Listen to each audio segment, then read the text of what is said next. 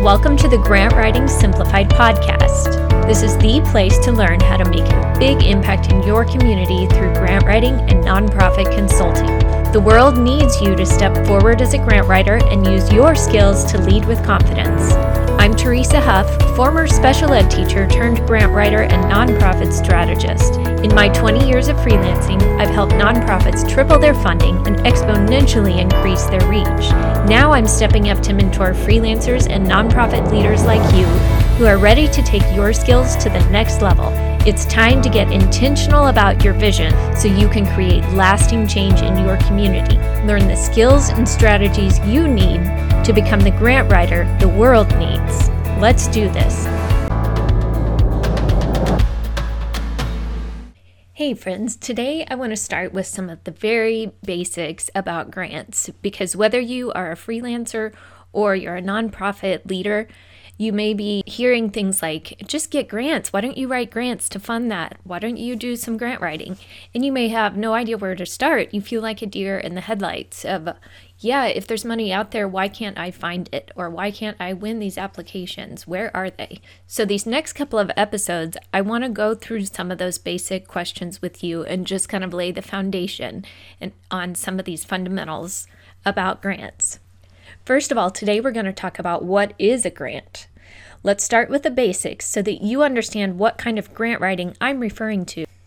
Grants are a process of applying for funding to be used for a specific cause. The grants I work with are generally given to nonprofits, and mostly a 501c3, which is a specific type of tax designation. For example, this might be a food pantry or a local homeless shelter, but the key is that they are a 501c3 nonprofit.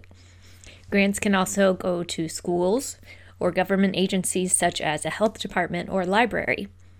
There is a small handful of grants out there for businesses and individuals, but that's not what I'm referring to when I say grant writing. Those are few and far between. Sorry to break that news to you, even though sometimes people seem to think they can get a grant for any random idea.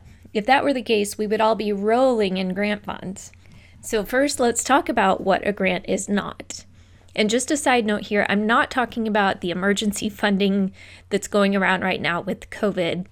I'm talking about the normal grant world.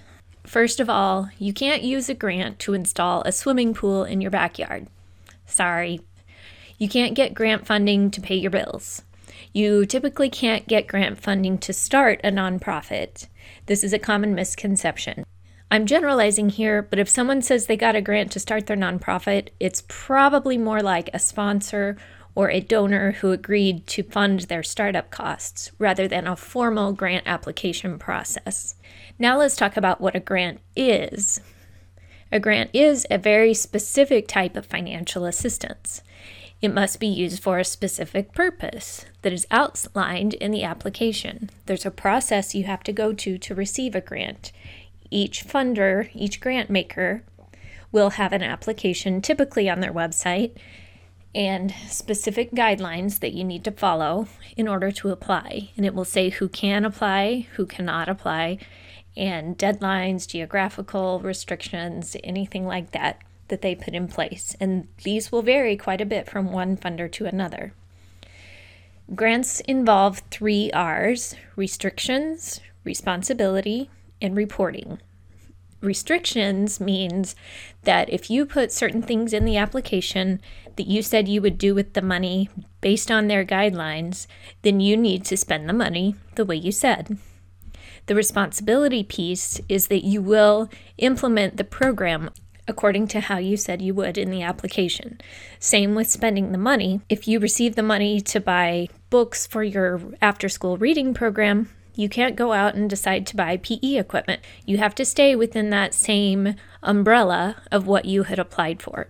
And so you need to use responsible management as you're implementing the program and managing those funds. And finally, the reporting piece, you need to follow up with reports to the funder. They will probably have deadlines and a format that you need to follow for this, but it's not just free for all. They don't hand over the money and say, see you later, thanks for applying. They want to know the follow-up of that. They want to know that their money is making an impact and going to where they expect it to. This is their way of investing in the community. They're looking for their ROI. And in the business world, that's their return on investment, which is kind of the same concept. But this is more of a return on impact.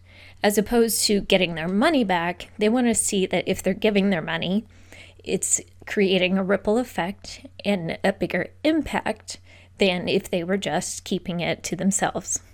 I hope this helps clarify a little bit about what grants are and the basics of those when I mention grant writing and getting grant funding. That kind of takes you through the expectations and just a very basic foundation. And next time, I'm going to go through some common questions I get about grant writing. I've been hearing several really good questions lately, so I want to go through those in episode 3. So hang with me, and I will see you there soon. Are you ready to learn more? I have a quiz on my website called Do You Have What It Takes to Be a Grant Writer? Hop over there and take that and see what your results say. Go to teresahuff.com/quiz. My name's spelled TERESAHUFF.com/quiz. If you love this show and you learned something new about being the type of grant writer the world needs so you can create a ripple in your community, please go leave me a review over on Apple Podcasts today. Thanks for listening. Now go change your world.